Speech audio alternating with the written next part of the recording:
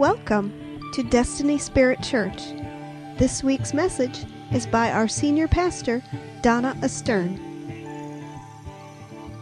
Tonight, would you open your Bibles, please, to Ephesians 4. And my title tonight is A New Approach to Healing. If you've been around us any length of time, you know that from time to time we do a lot of emphasis upon healing. I've taught from all different kinds of angles about healing. We've got a tape series available now on the subject. Because you know what? This is part of our redemption, and it's something that all of us need to have a greater understanding of and a greater experience of healing in our lives. And so I have been studying a lot of things about healing over the years, and especially looking at the mind and body connection with what's going on. And I've looked at some things for some spiritual roots of disease. We've looked at redemption, the atonement, what the blood of Jesus has purchased, and all of that. But I also have learned from some other people. And one of them I want to credit is Henry Wright, and he has done a lot of extensive research into spiritual roots of diseases. And so some of the things I'm going to be sharing tonight are some things I have gleaned from him. But we're going to start right now looking with Ephesians chapter 4. And we've got several scriptures we're going to review. But let's start with verse 11. And he gave some as apostles, and some as prophets, and some as evangelists, and some as pastors and teachers, for the equipping of the saints, for the work of service, to the building up of the body of Christ, until we all attain to the unity of the faith and of the knowledge of the Son of God, to a mature man, to the measure of the stature which belongs to the fullness of Christ.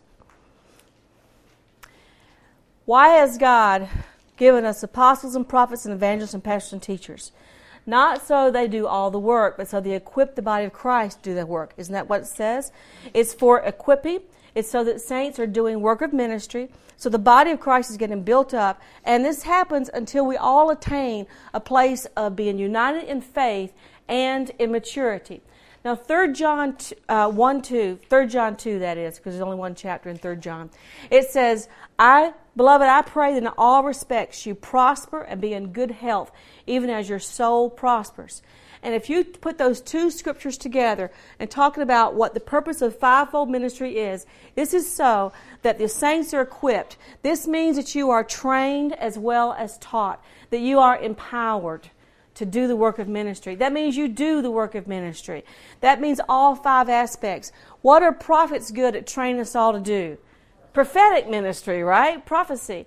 What prophets are good to teach us things like worship, to teach us things like prayer, to teach us things like dream interpretation. Prophets are good to equip us in prophetic areas. What do evangelists do?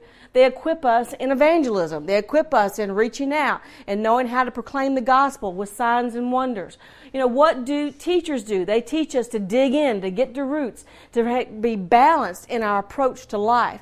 And so each one of the five ministries has an impartation, something that equips each one of us. So we need all five of these ministries in our lives so we wind up being whole and balanced. Isn't that right? I mean, if you hang around nobody but prophets all the time, after a while you're going to be unbalanced. Seriously, you got to get some good grounding.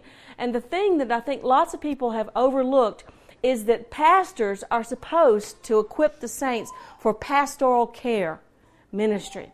Pastors are not just to be the ones that go to the hospitals and cry with you when you're feeling bad, but pastors are supposed to be equipping the body of Christ to minister one to another.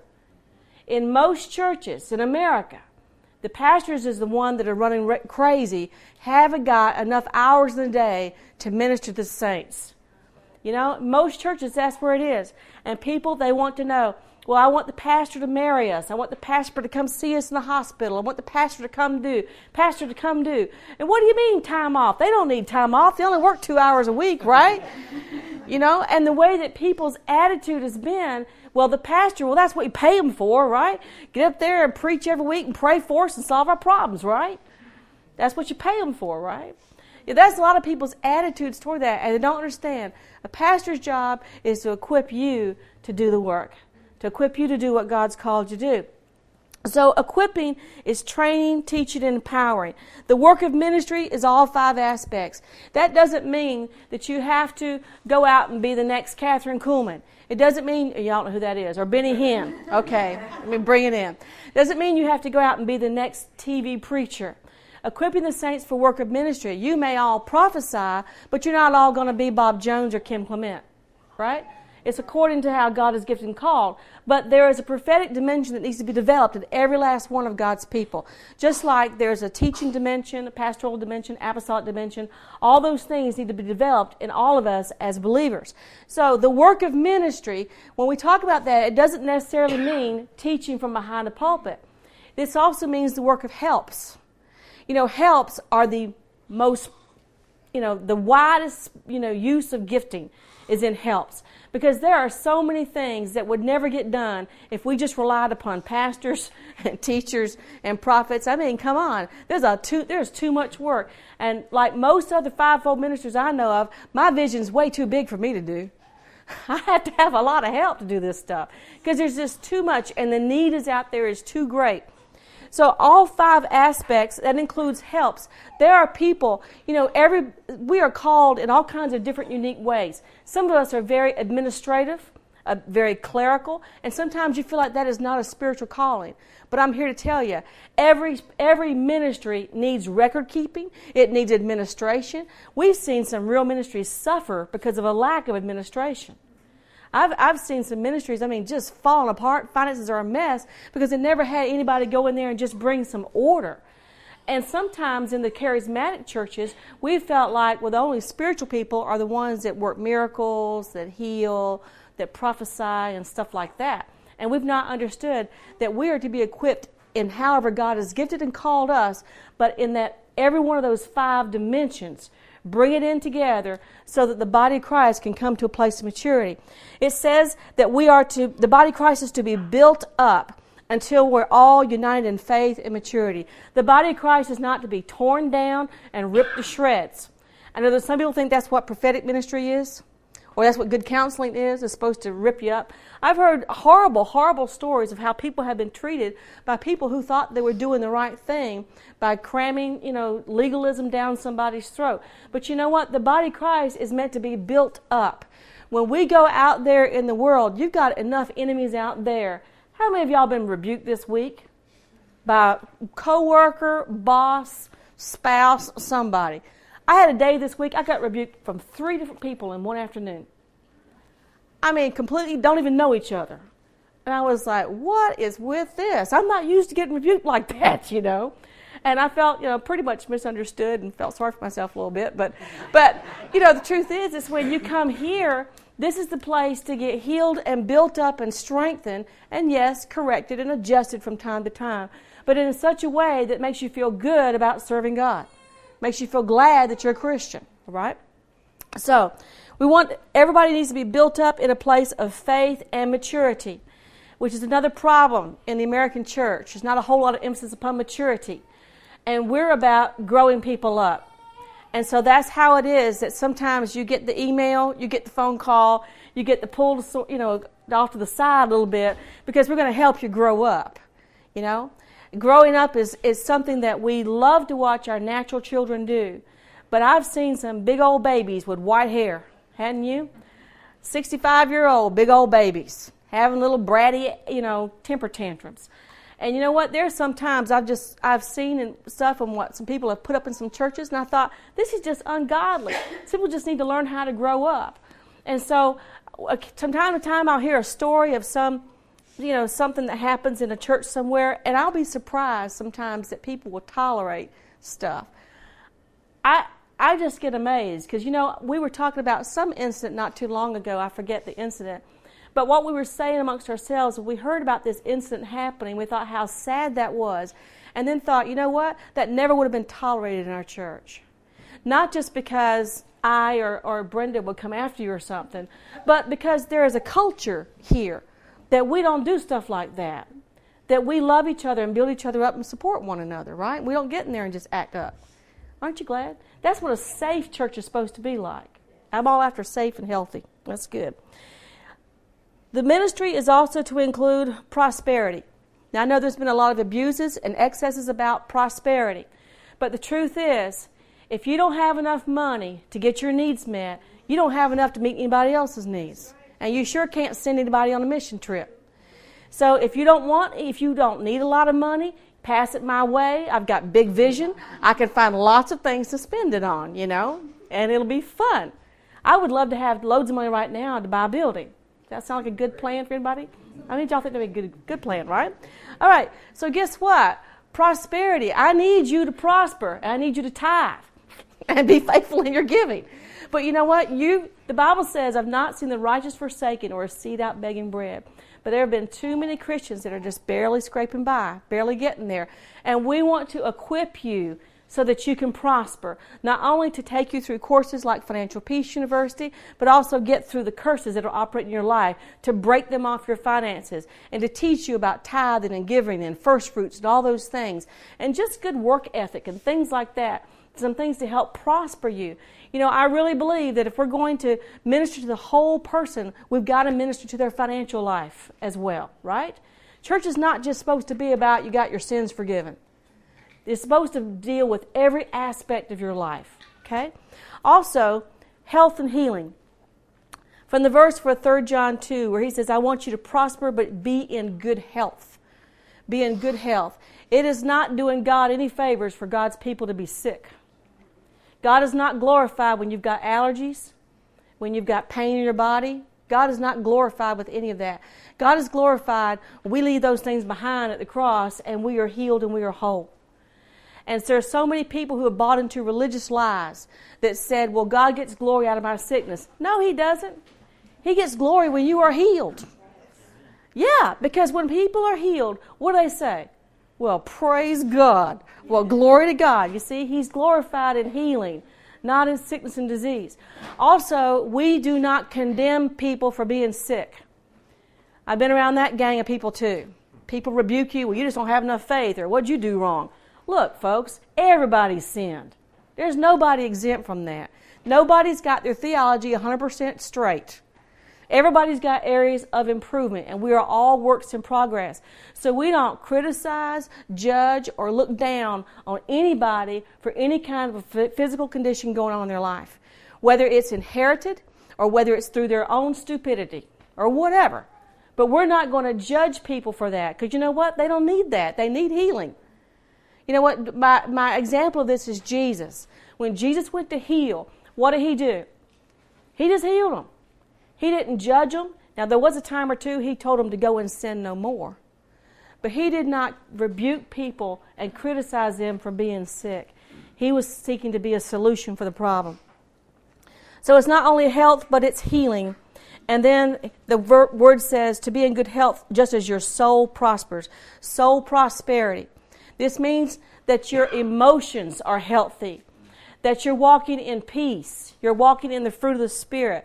You've got a lot of love exuding out of you, Emotional health. I've known a lot of Christians, they've got money in the bank, their bodies are healthy, but they don't have any peace. And you see, that's not good enough. We've got to get you every whit whole, like the Bible says.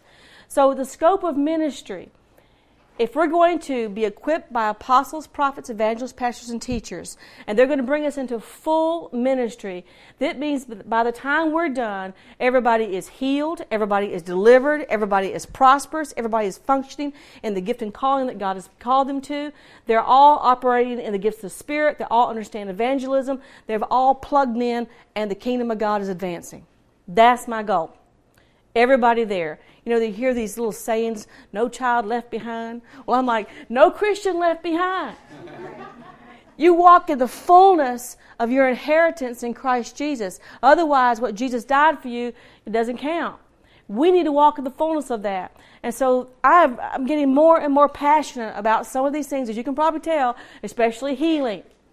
Because I'm tired of allergies. I'm tired of watching people that love God suffering, taking Claritin and all that kind of mess. You know what? I do not believe that God designed the human body to be allergic to anything in this earth. You're not designed to be allergic. That's something that's perverted, that's got to get changed. But I also want you to quit tolerating your allergies And quit saying, well, it's just hay fever. It happens every year. You need to get your faith in your healing instead of your sickness. All right? There are people, they tell themselves, I get it every year. Look, how about this is the last year? This is the last year I put up with sneezing at 6 o'clock in the morning. Anybody else sound like good thing? Good thing? Let's get our faith out there for healing. That stuff is going behind us. All right. Let's look over at 1 Corinthians chapter 12.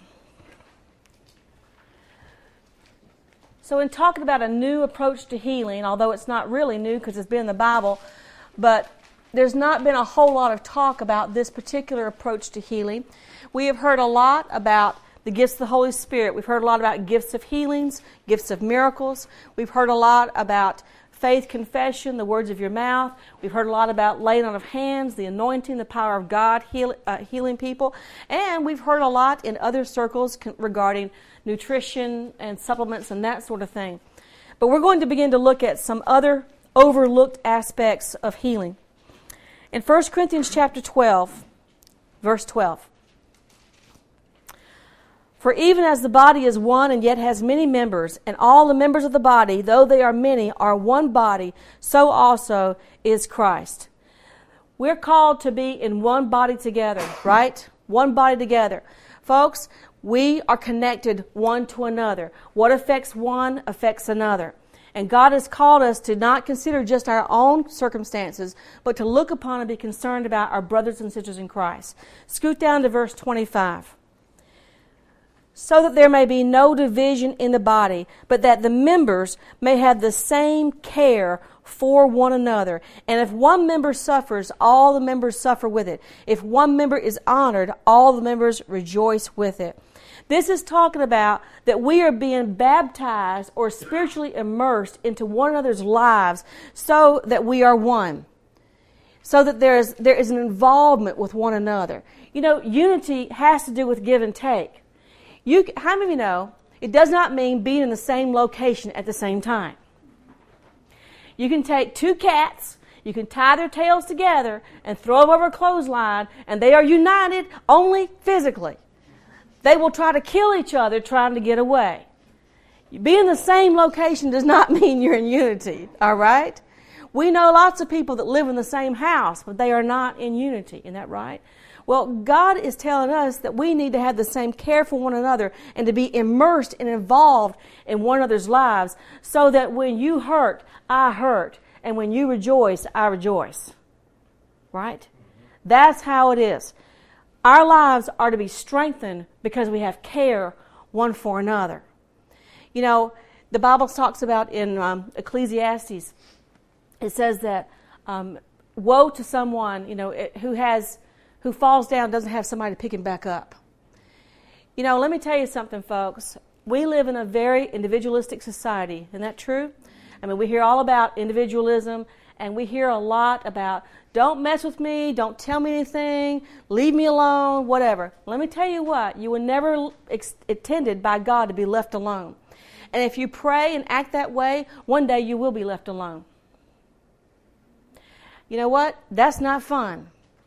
I know people, they have nobody in their life right now because for so long they held people at arm's length and they would not allow somebody to get involved, to interchange with them. And so they got what they wanted. They got what they were building for years, isolationism. I know that all of us, every now and then, we've had it with people, it's time for vacation. As you take your day off, you go hide, you fill up the bathtub, or you turn on the stereo, you do something just to have some peace and quiet. I love peace and quiet myself. Every now and then, I've had a little too much people. I love people, but every now and then, But the truth is that I cannot isolate myself, and neither can you. And it doesn't matter if you're an introvert or not, because I'm an introvert. It doesn't matter.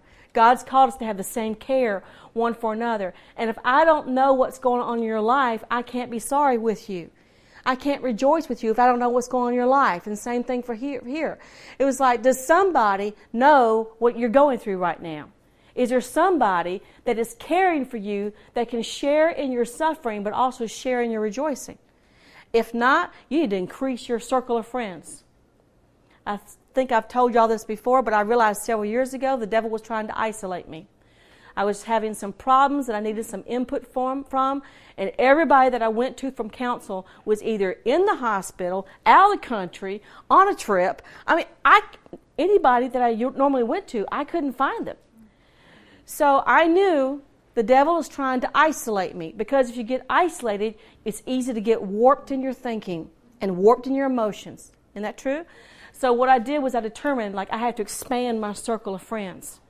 Because I can't have it when you've got 6 friends and all of them are all unavailable to you, it means you need a 7th. It means you need somebody else, right? So you go out and you find somebody else. Let's look over at Galatians chapter 6. Galatians 6, starting with verse 1.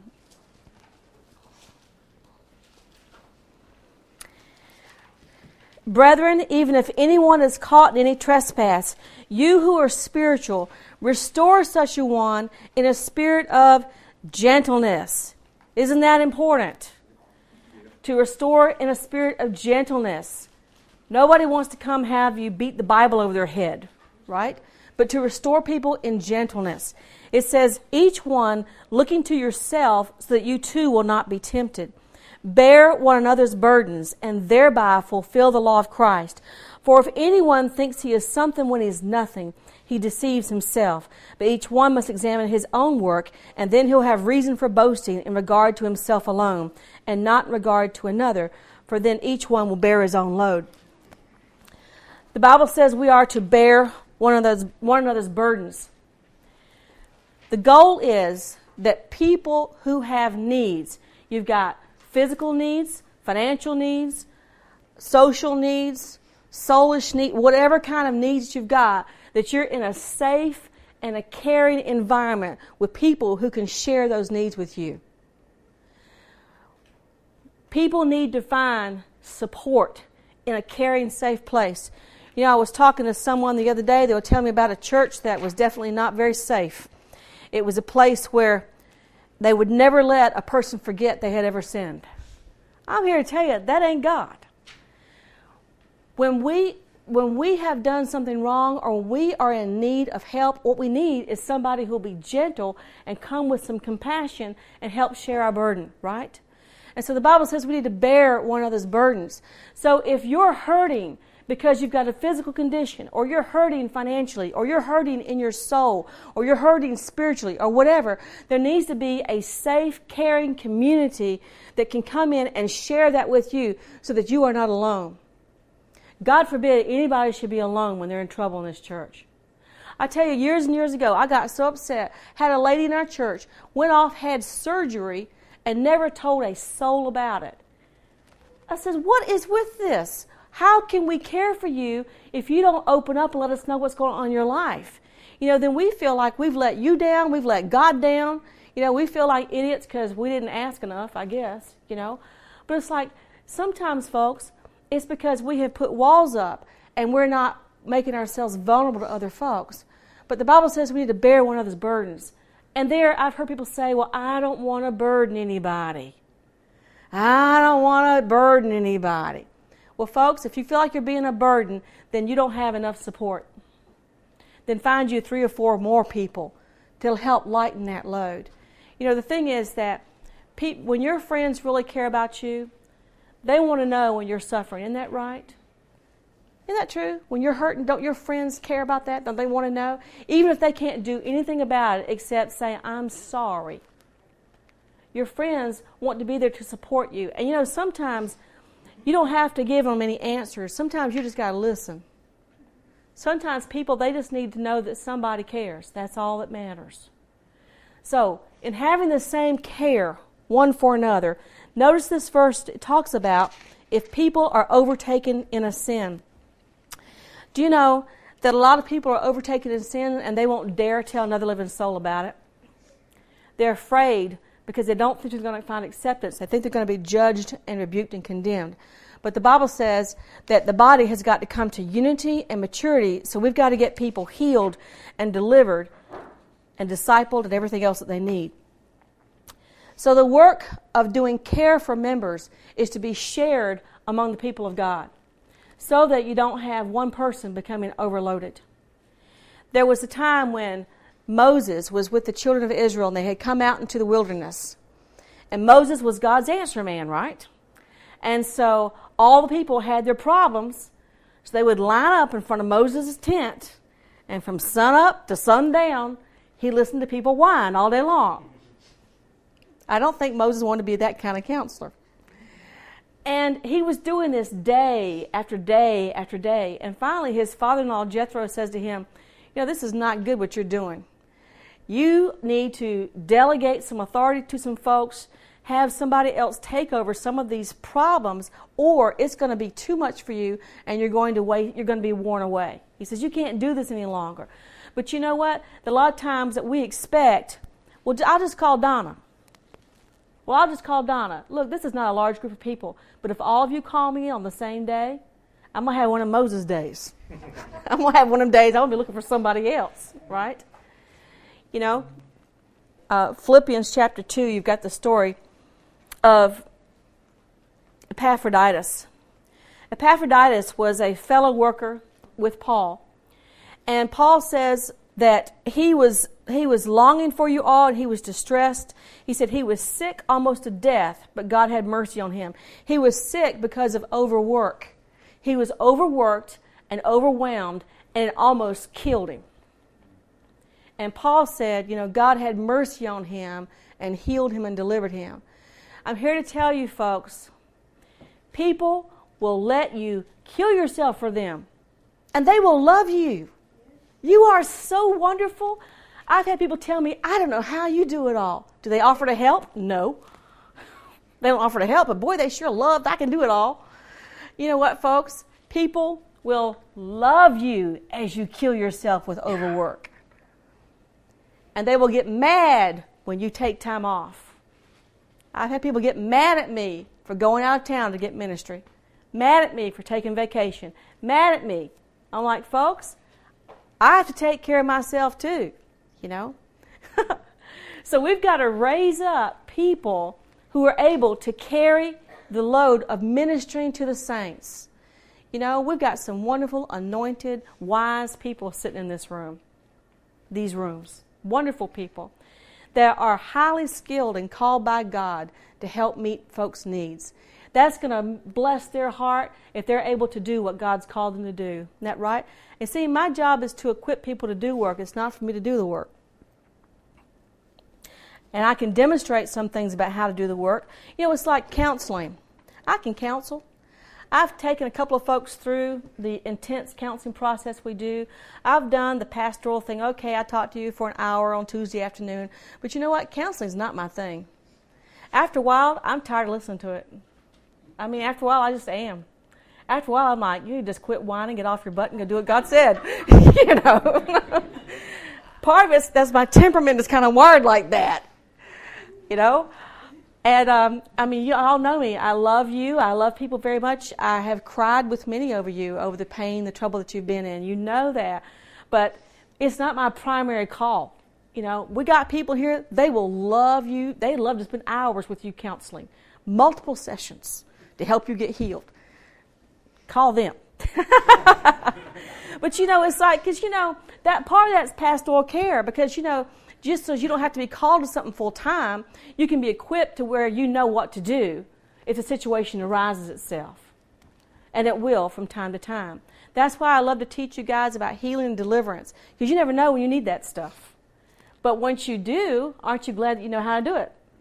I tell you what, after you've cast out one devil, you go looking for the next one. Because that was fun, wasn't it? That was fun. So we want to teach you how to do that. So you can do all that, and then they'll be calling you at midnight and stuff. I don't know why demons just love to manifest at midnight. I don't know what's with that. But, the first full-blown deliverance I ever did that was not in a church setting was at somebody's house because a guy was manifesting and his wife and his friend were freaking out. And so they called me. It was like 10:30 at night. And, boy, that was fun. That was just a lot of fun, But you go over there and it, like I said, no church service, no praise music playing, no nothing. Just walk in there with the gift of faith and just go after it, Had a lot of fun. And it was really exciting because you hear stuff, but if you've never seen stuff get weird, you think they're just making that up, aren't they? They watch too many movies on TV. That's what it is, you know. But no, the guy's eyes rolled back in the back of his head, and he growled at me and was on his hands and knees and was making all kinds of strange things. And it was really kind of funny. You should never get scared of that stuff. Never get scared at all. It's just trying to get you to quit. That's all when a devil manifests, it's like a bully trying to get you to quit, because if you don't quit, he's evicted. And he knows that. So he tries to intimidate you and get you to back off. And I was dealing with this guy. I mean, he was, like I said, he was growling at me. His eyes rolled back and scuffed up. And I just said, that'll be enough of that. And I started telling that thing to leave. And then, and while I'm talking to it, I'm saying, you have to leave. And I said, you came in on the breath, you got out on the breath. And he held his breath. I about busted gut laughing. That was just so funny to me. I know it was supposed to be big, bad, scary demon, but I just thought it was funny. So I definitely had no fear that whole time, but it was a fun experience. What can I say? It must be time to cast out devils, Brenda. That was just so much fun. Oh, they're not all like that, but every now and then you get one that likes to put on a show, but, you know, not real often. So anyway, getting back to what I was talking about. Some people get overworked and burned out and sick, and instead we need to train and equip more people so that more people are doing the work of ministry, right? I'm telling you, the more people that we have trained in deliverance, the more excited they are about doing deliverance. And they're kind of like, ooh, my turn, right? And they want to do it because it's fun. All right, let's look at James 5. So in talking about all of this body ministry, bearing one another's burdens, the equipping of the body to take care of one another, we want to take care of one another without anyone experiencing burnout. Whether it's a pastor or a counselor or whomever, we don't want anybody stretched to the point to where they're just overloaded doing too much work, you know. So that means that we'd have more and more people who know how to do everything that God's called us to do. Isn't that right? Because let's face it, when everybody in the room knows how to pray the prayer of faith, you just grab the person next to you, right? Why do people go watch Benny Hinn and get in those big long lines? Because Benny's the only guy that does anything, right? That's why. If you had 50 guys up there with the same ability, there'd be 50 lines, right? You see, one thing I keep trying to tell y'all is we appreciate and respect the anointing and the office that men and women are called to, but some of this is hero worship that's got to quit. Some of this is exalted above Jesus. When it comes down to it, I don't care if you talk to an angel this morning. I talked to Jesus. He outranks him, right? You know, people get excited over the wrong stuff sometimes. And that's great. You know, Benny Hinn laid hands on you and you got healed. How about I had an encounter with the Lord in my living room and got healed, right? You see, one reason that there is body ministry is God's trying to get us out of that hero worship stuff. God bless Benny Hinn. He's doing a great work. He's helped a lot of people. Okay? No criticism towards him at all. But I'm saying we've got to get past the one-man show. We've got to get into the body of Christ doing the work of the ministry. And men and women who are highly anointed and called with powerful, amazing gifts are supposed to be leading the charge. They go first. The prophet's not the only one that prophesies. The prophet's the one that has the strongest gift and is able to bring more people in under that anointing. The prophet's the one that has the ability to have a whole room full of people prophesy because of the anointing on them, right? And then once you've been under some training by a prophet, you wind up finding your abilities have increased. I tell you what, you come to enough training around here, you can out-prophesy Kim Clement. According to God's gifting and calling, but on the other hand, it's by reason of use you have your skills developed. It's a matter of you doing to the best of your ability what you can. All right? Now, In James 5:14, is anyone among you sick?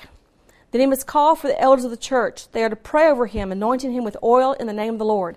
And the prayer offered in faith will restore the one who is sick, and the Lord will raise him up. And if he has committed sins, they will be forgiven him. Therefore confess your sins to one another and pray for one another so that you may be healed. The effective prayer of a righteous man can accomplish much. Folks, there are plenty of believers who have stood in a lot of prayer lines. They've had a lot of oil poured on their head, and they are not healed yet. We've seen people, they've gone from evangelist to evangelist, from miracle worker to miracle worker, from pastor to pastor, from prophet to prophet, whoever, and still not been healed. And these are people who believe in healing. People who believe in miracles, people who believe in the blood atonement. And many times these are people who have got their faith confession right. They're not cursing themselves with their own words. They're saying things like, by his stripes I was healed. He took my infirmities from me.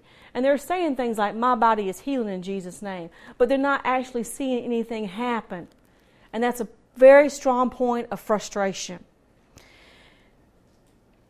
What happens after a period of time when you are not healed?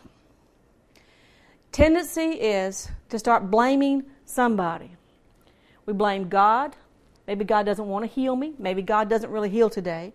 Blame the devil. Well, the devil's just too strong. Just one more thing the devil's doing. One more thing the devil's doing. Y'all don't glorify the devil, okay? He's not that big of a factor, okay?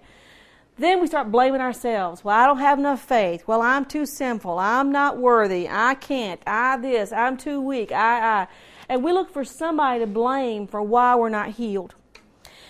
And we have not understood the connection between sin and disease.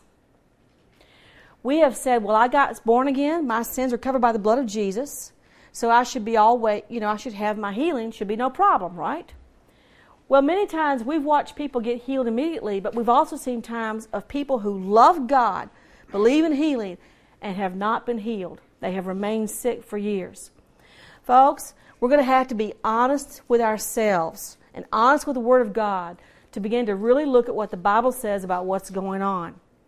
You can't blame everything on the devil. And you can't blame everything on, I didn't have enough faith. You had enough faith to get born again. That's powerful right there, okay? Look what it says in James. Notice it's talking about calling for the elders. Well, we've done that. We've called. We've asked for prayer. They've anointed with oil. We've done that. We've praised the name of the Lord.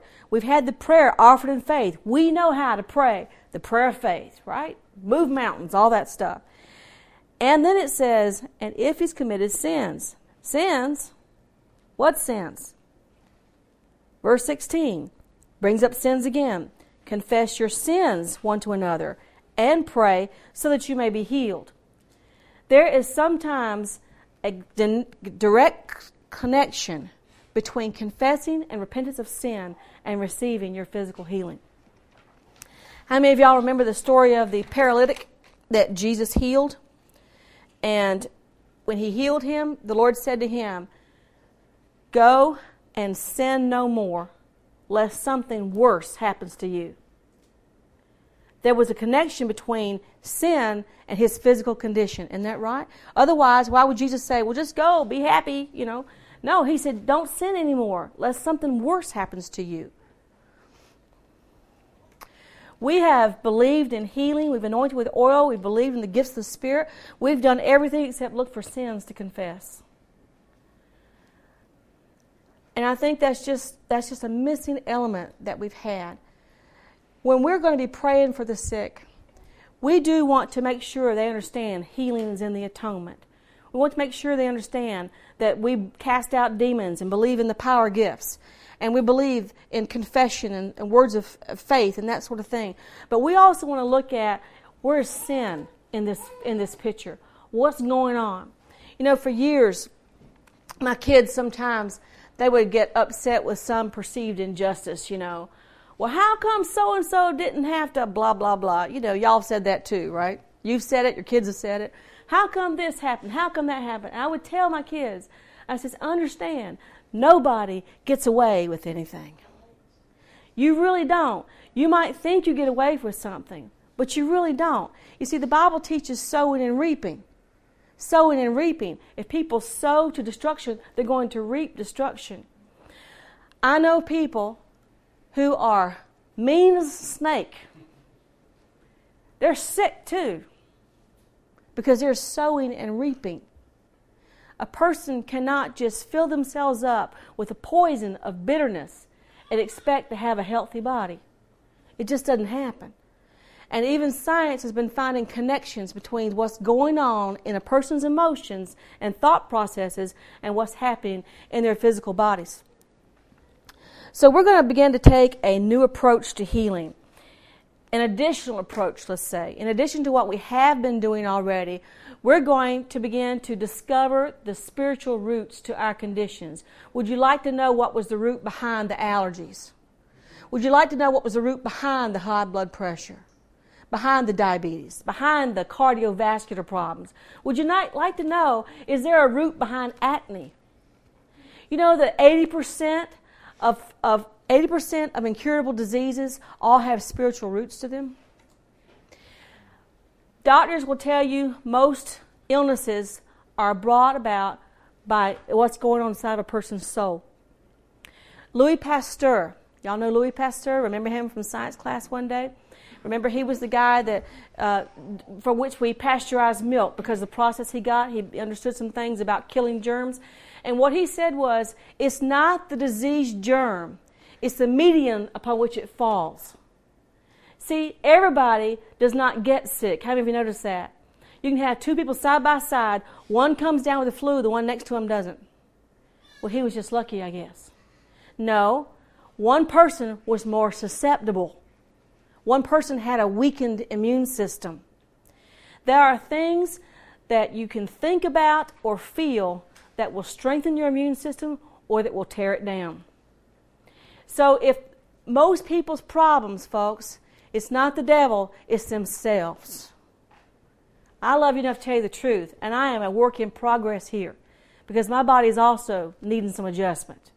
So I want us to begin to discover what is the root that's going on that's causing you this kind of problem, because Jesus didn't die for this. Jesus didn't die so that we'd still be addicted to painkillers and still be addicted to, antihistamines and all that kind of mess. Jesus died for us to be free from all that stuff. And we live in a Western society that tends to, we'll just call the doctor. We'll just go to the doctor and not even consider spiritual roots to things. Not consider that God has given us apostles, prophets, evangelists, pastors, teachers to equip the saints to do the work of the ministry so that you all may prosper and be in health as your souls prosper. You know what? In the Old Testament, where were the sick people supposed to go? You went to go see the priest. You didn't go to the doctor, you went to the priest. Now, great, go to the doctor when you need to, because doctors keep people alive. Let a doctor be not the authority in your life, but an assistant as you're getting healed. Okay? Get you like a Band-Aid, get you from point A to point B. Doctors will tell you they don't cure anybody. They basically just do work to try to get your body to function the way it's supposed to. Okay? So we want to look at what's going on with spiritual roots of diseases.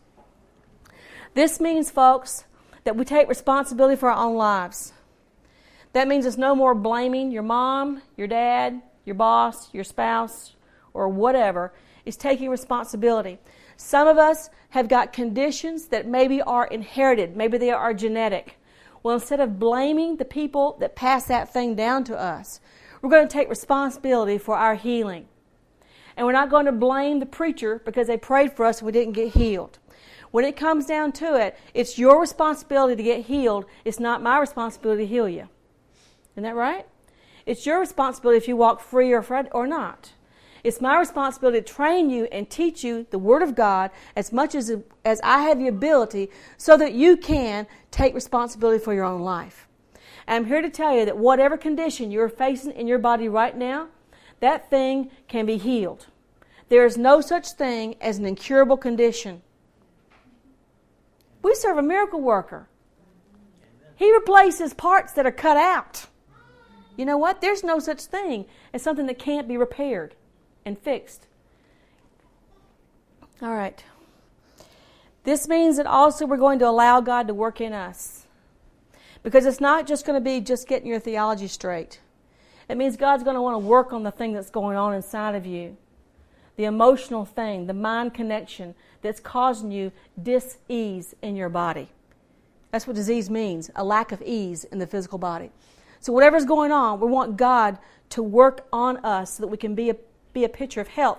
You see, God's plan for you is not that you get healed. It's that you never get sick. That's far superior, right? Never get sick. All right.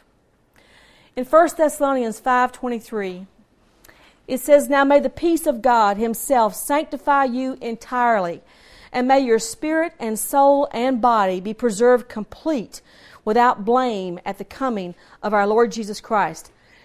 Your spirit, your soul, and your body to be blameless.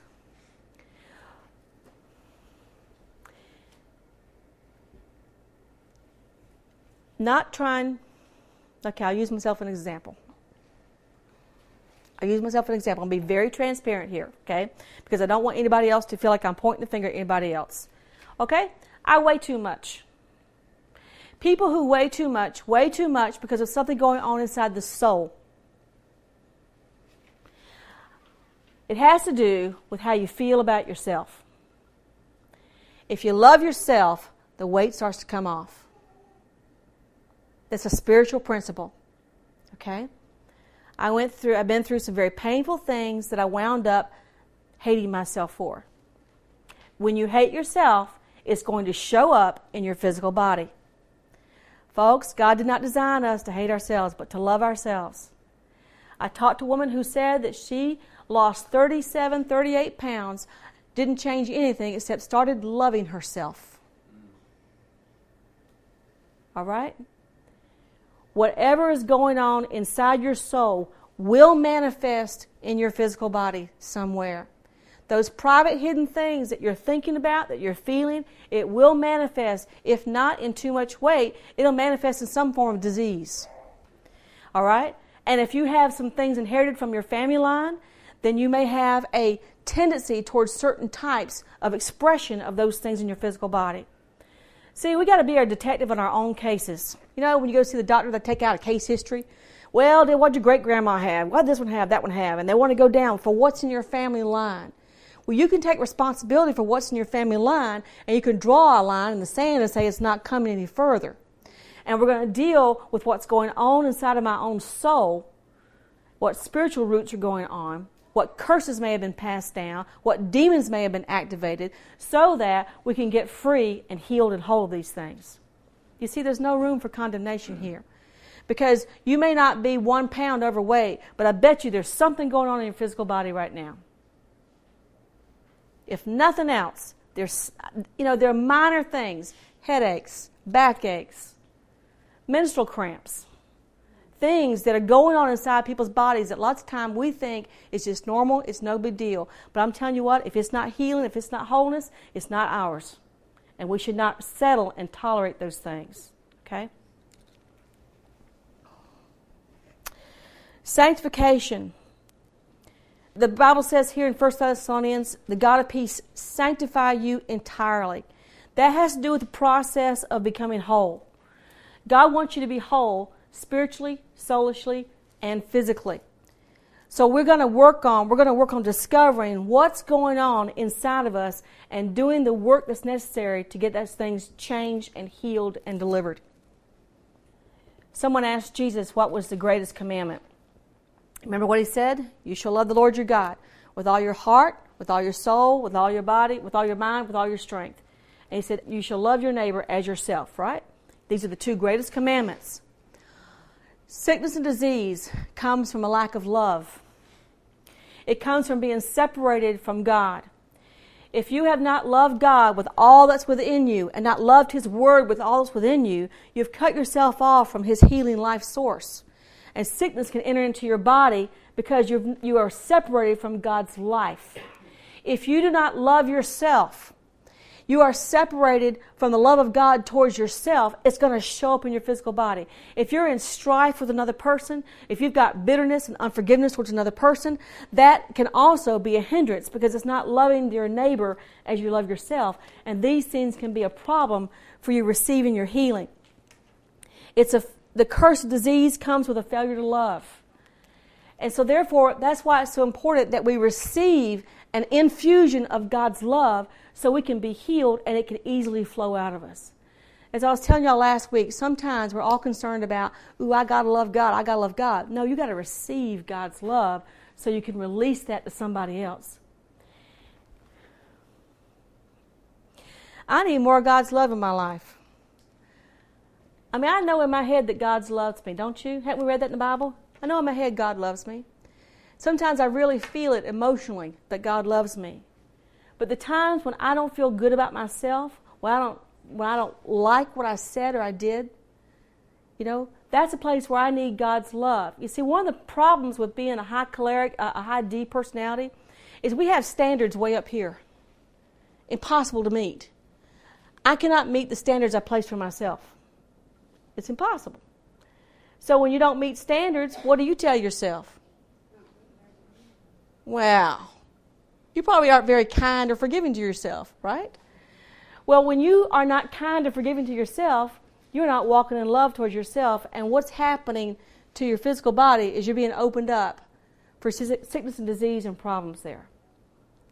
You see, that's why when it talks about in Galatians about to treat people with kindness and gentleness, what we're going to wind up doing, folks, is we're going to do some more teaching and training, but we're going to raise up pastoral care teams. You know how we've got prophetic teams, we've got dream interpretation teams, we've got counseling teams. We're going to have pastoral care teams so that when you've got sickness and disease going on, not only do they know how to pray the prayer of faith, not only do they know how to tap into the power of God, but they're going to help you, not as your judge, not as your critic, but help you say, let's discover the root, how this thing got into you so that you can repent from it, renounce it, and walk away from it. And then help support you as you learn a new way of living. See, that's the aspect we've left out of healing, is dealing with what's going on inside the soul. So we're going to train. We're going to train people. I'm going to do a lot more teaching on this, and then we're going to do some very practical things. This type of ministry is not counseling. We're not going to sit there and listen to people's problems all day long. We're going to be doing detective work and get down to what is the root. The roots to allergies is fear. The root to high blood pressure is fear about tomorrow. Okay? There are specific roots to things that we're going to play detective, get in there and find out what the root is, and so that the person can repent from it and walk free from it. And we're talking prayer ministry, not counseling. So everybody that doesn't want to counsel, that's what I'm saying, okay? And then to have somebody help you, get free, get healed, and get delivered. It's helping people help themselves. The pastoral care teams are not going to be responsible for your healing. They're responsible to help you to find out what's going on inside of you, responsible to pray with you. But your healing is your responsibility. There are some things, folks, sometimes people want you to do everything for them. Come over here, pray for me and cast my demons out so I'll be fine. Well, that's fine to a point. But we've got to deal with how come you got those demons. There's got to be a walking out process, right? We want to know, why is it you've had allergies for the last 15 years? Or how come, like some people, you started with a hay fever, then you add to that, now you're allergic to cats, now you're allergic to dogs, now you're allergic to dust, now you're allergic to this. And then you have whole people who are locked up inside their apartment with windows taped and everything because they're allergic to everything. What's going on that causes a person to increase in allergies like that? That's a stronghold of the devil. Remember I told y'all last week, the devil will set you up. He will set you up with fear, with bitterness, so that you wind up sick. One of the things that Henry Wright says that I think is really important, that we'll be teaching on some more later and go into depth about. He says, you cannot afford to take someone else's sin into your body. It will make you sick. If someone else sins against you, they hurt you, they reject you, they do whatever, you have to separate that person from what they did. Because if you take on that sin, you bring that unforgiveness, that bitterness, everything right into your body, it will make you sick. So for your own health's sake, you cannot take another person's sin. And that's the thing that we're going to begin to learn how to do. That when people sin against us, we don't take that sin into ourselves. I knew this years and years ago. Years and years and years ago, I learned that when I had a fight with my husband, I wound up with a bad cold 7 to 10 days later. Every time. I'm telling you, I told her myself. You could tell I had a fight because, here I was, runny nose and everything. And I knew that 20 years ago. And there are things like that, folks. We're reaping things we're sowing.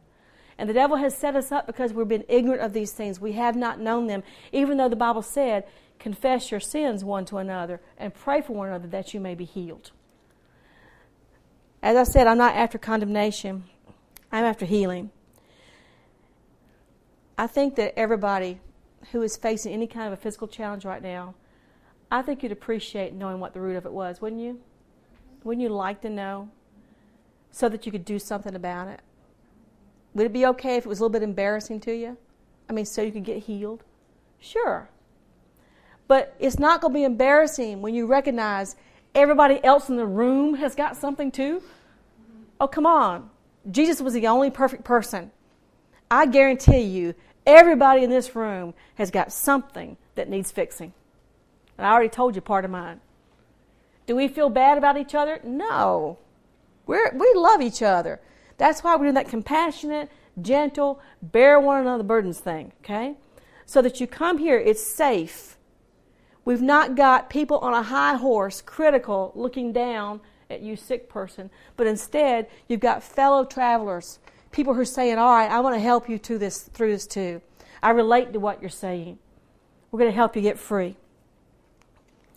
The Bible says in Hebrews 5:14, solid food is for the mature, who because of practice had their senses trained to discern between good and evil.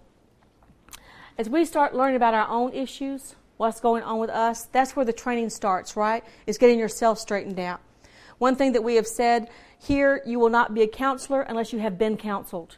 You will not minister deliverance unless you have been delivered.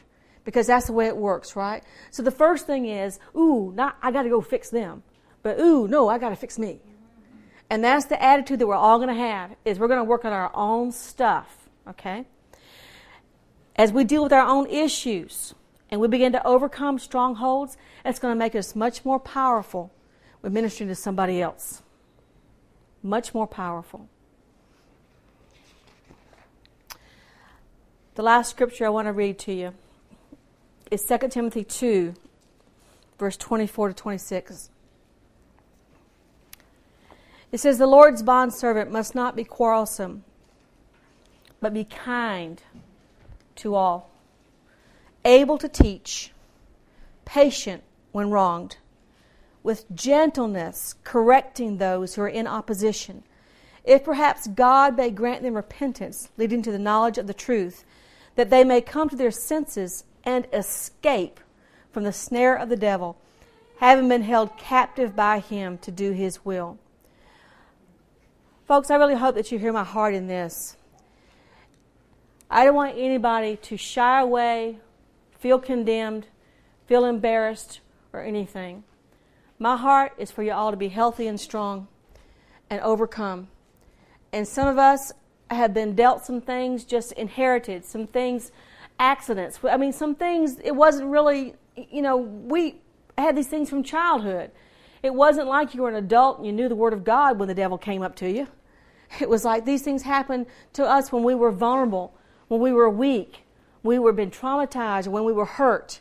That's when the devil got in, because he takes advantage wherever he can. So we're not looking to be anything but kind and compassionate and helpful and to bear your burden so that you're not having to deal with this thing all by yourself over and over. I believe we're going to see a dramatic increase in healings and miracles. We've already seen quite a few. But I believe that this is going to be a much more full, integrated type of healing ministry, and it's body ministry. And we're going to have people that you are called by God to do this. And you're going to be the ones that's what you don't care about being on the worship team, you don't care about being on the prophetic team, but boy, you want to do this thing. So we'll hook you up. As much as your schedule will allow. You can't get burned out and overworked, right? But we'll hook you up because you know what? God has given some people such a pastoral heart of compassion. This is exactly what they want to do. They care about people's emotional pain, but they care about their physical condition too. So let's let them work. Let's train them, equip them so they can do it. I went over a few weeks ago since we're all family here, we've talked about it, when Cindy had the bleeding a few weeks ago. And so naturally we were concerned about that, and we prayed and believed God and all that. But I did some research to find out some possible roots of some things that might be going on to cause that kind of condition. And so I went over and I spent a little while with both Dennis and Cindy, and we sat and we talked for a bit, and we covered a lot of ground, just went and covered as much as we could possibly think that might possibly relate, based upon the framework of what we were given to work with. And so when we left, and then also then just prayed for healing, for things to be adjusted, to be done as they were supposed to be done. And so didn't particularly have any big, spectacular, dramatic, nothing. It was just you go through and just deal with the roots. That's all we did, was we dealt with the roots. And I asked them how they felt. They said they both felt a little freer, felt a little better. And then went to see the doctor. It was the next day. And had the good report from the doctor. The placenta was in the right place, all this kind of stuff. You know what? That's what we want to do, is hook it up to where you are trained and you can go to somebody's house and sit there with them for a couple of hours maybe and just go through what possible things are there, pray, and just watch God work. I tell you what, that beats paying copay and going to the doctor any day, right? That beats prescription medicines. Now, I will say this, as I often have said, if you are on medication right now, please stay on your medication until your doctor takes you off. Please don't think one prayer does it. You need to let your doctor who assigned that to you take you off of it. Sometimes Christians get in trouble doing that stuff. The thing is, when your body no longer responds to or needs the medication, your doctor will recognize that and will take you off. Reduce your dosage. We watch sometimes people get healed. Every time they go back, their dosage is reduced. But we let the doctor tell you to take it off, okay? So, what I want us to do right now is just take a few minutes. I realize I've just thrown a lot of stuff out there at you, but we're going to be taking some time to develop all these principles, and probably some over the summer, I'll be getting some specific research done. I'll be asking you for what are the specific conditions that you are facing in your body and do some research. So I've got some possible roots for you to look at. Wouldn't that be nice? So then you can have that, and then we can begin to work on whatever's going on. This is the year for our healing, folks. This is the year for our wholeness. The devil loses. We win. We win. And we are not going to judge, criticize, or condemn anybody. Absolutely not. Can we just close our eyes for a few moments now? And as I said earlier, disease comes from dis-ease, something going on inside. So I want us to just kind of look in your heart right now and look for failures to love. Holy Spirit, I ask you right now that you would bring up the trouble spots that are in our souls right now. God, how has it that we have not loved you with all our heart, our soul, and our strength? Lord, the places where we've been half-hearted or we've backed off. Father, by the Holy Spirit, would you bring up things to us right now that we can confess and repent to you?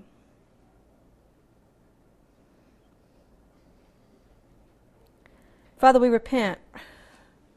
We confess, Lord, the sins of apathy. We confess, Lord, the sins of loving other things more than you. We confess, Lord, not loving your word, but priding our own opinion above it. So, Lord God, we confess and we repent for our failure to love you. Father God, for the places where we have failed to love ourselves, we have not treated ourselves with kindness or forgiveness, but we have been critical, we've been harsh, we have at times hated and despised our behavior, hated the way that we have responded to situations. We've rebuked ourselves, judged ourselves, and we've placed too high standards for ourselves. We've not been kind or forgiving to ourselves. We've failed to love us. So, Father, right now I ask you to forgive us for failing to love ourselves.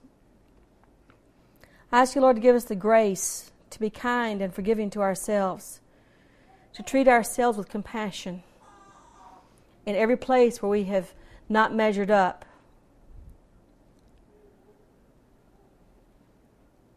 And Father, for failure to love others. You said we are to love our neighbor as ourselves. In places where we have been cold, we've been in strife, we've been in unforgiveness and bitterness. We've not treated people with kindness. We've been rude. We've taken family members for granted and spoken to them harshly instead of with courtesy. We've not been kind and forgiving. We failed to love. So, Father, I ask you to forgive us. Father, we confess our sins of failure to love. If there are specific things the Lord speaks to you, just go ahead and whisper those to Him.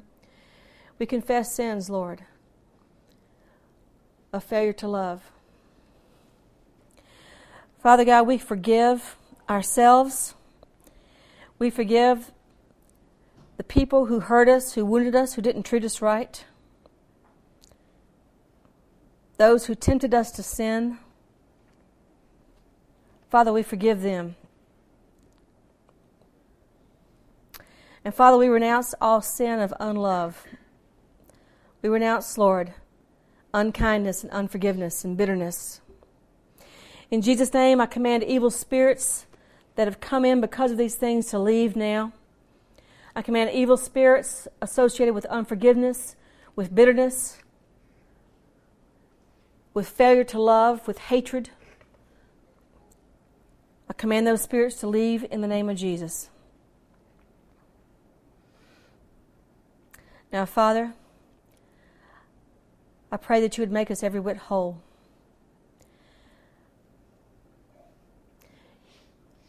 Father, if we confess our sins, we want to be healed. Father, I ask you, Lord, to give us the grace to even be able to begin to confess to friends and family things that we need to clear the air, to make things right. And Father, I pray, Lord, for healing to begin afresh in each one of us. Father, in Jesus' name, I say that allergies have no place in us. I say that sickness and disease has no place in us. Pain has no place in us in Jesus' name. And Father, I command healing to begin to flow through our bodies from the top of our head to the soles of our feet. Lord God, we receive your love. It's not that we loved you, but that you loved us. So Father God, right now we receive your love, that you have cleansed us. You've forgiven us from our sin. And Father, we open our hearts up to you and we allow ourselves to be loved by you. That, Lord God, you want to show us compassion. You want to show us kindness, not judgment, but mercy. And Father, I ask you, Lord, to, in the unfolding days and weeks ahead, that you begin to teach us and instruct us, Lord, and show us how we've been causing problems for ourselves. Places, Lord God, that we have opened the door and we have begun to reap things in our physical bodies.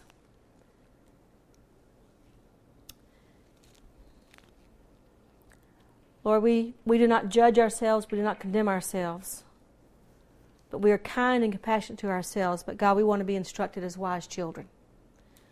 So Lord, we take responsibility. Would you say this with me? Father, I take responsibility for my own life, for my own physical condition, for the state of my soul, the state of my emotions, and the condition of my spirit.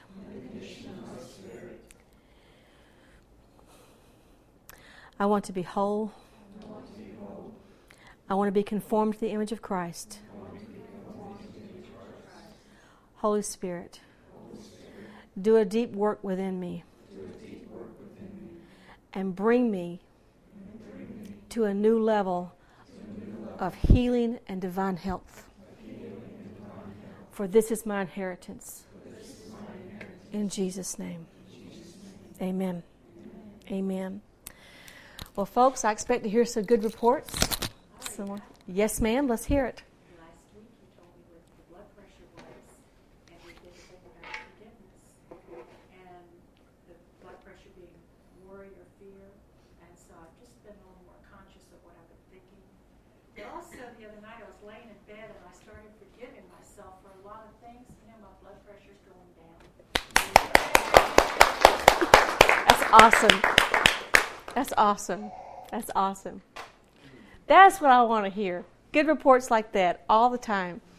That things are getting better. You know? Hallelujah. I'm excited. Y'all, I mean, I've said this a lot. The devil's in trouble. Oh, he's really in trouble now. Because it's not just casting out devils and working miracles. It's sin getting repented from. It's lives getting adjusted and healed. Amen? Amen. Well, hug 3 or 4 people. Thank you for joining us. For more information about Destiny Spirit Church or additional teaching CDs or training events, please visit our website at www.destinyspirit.com, or you can write to us at Destiny Spirit Church, P.O. Box 15858, Chesapeake, Virginia 23328. Thank you.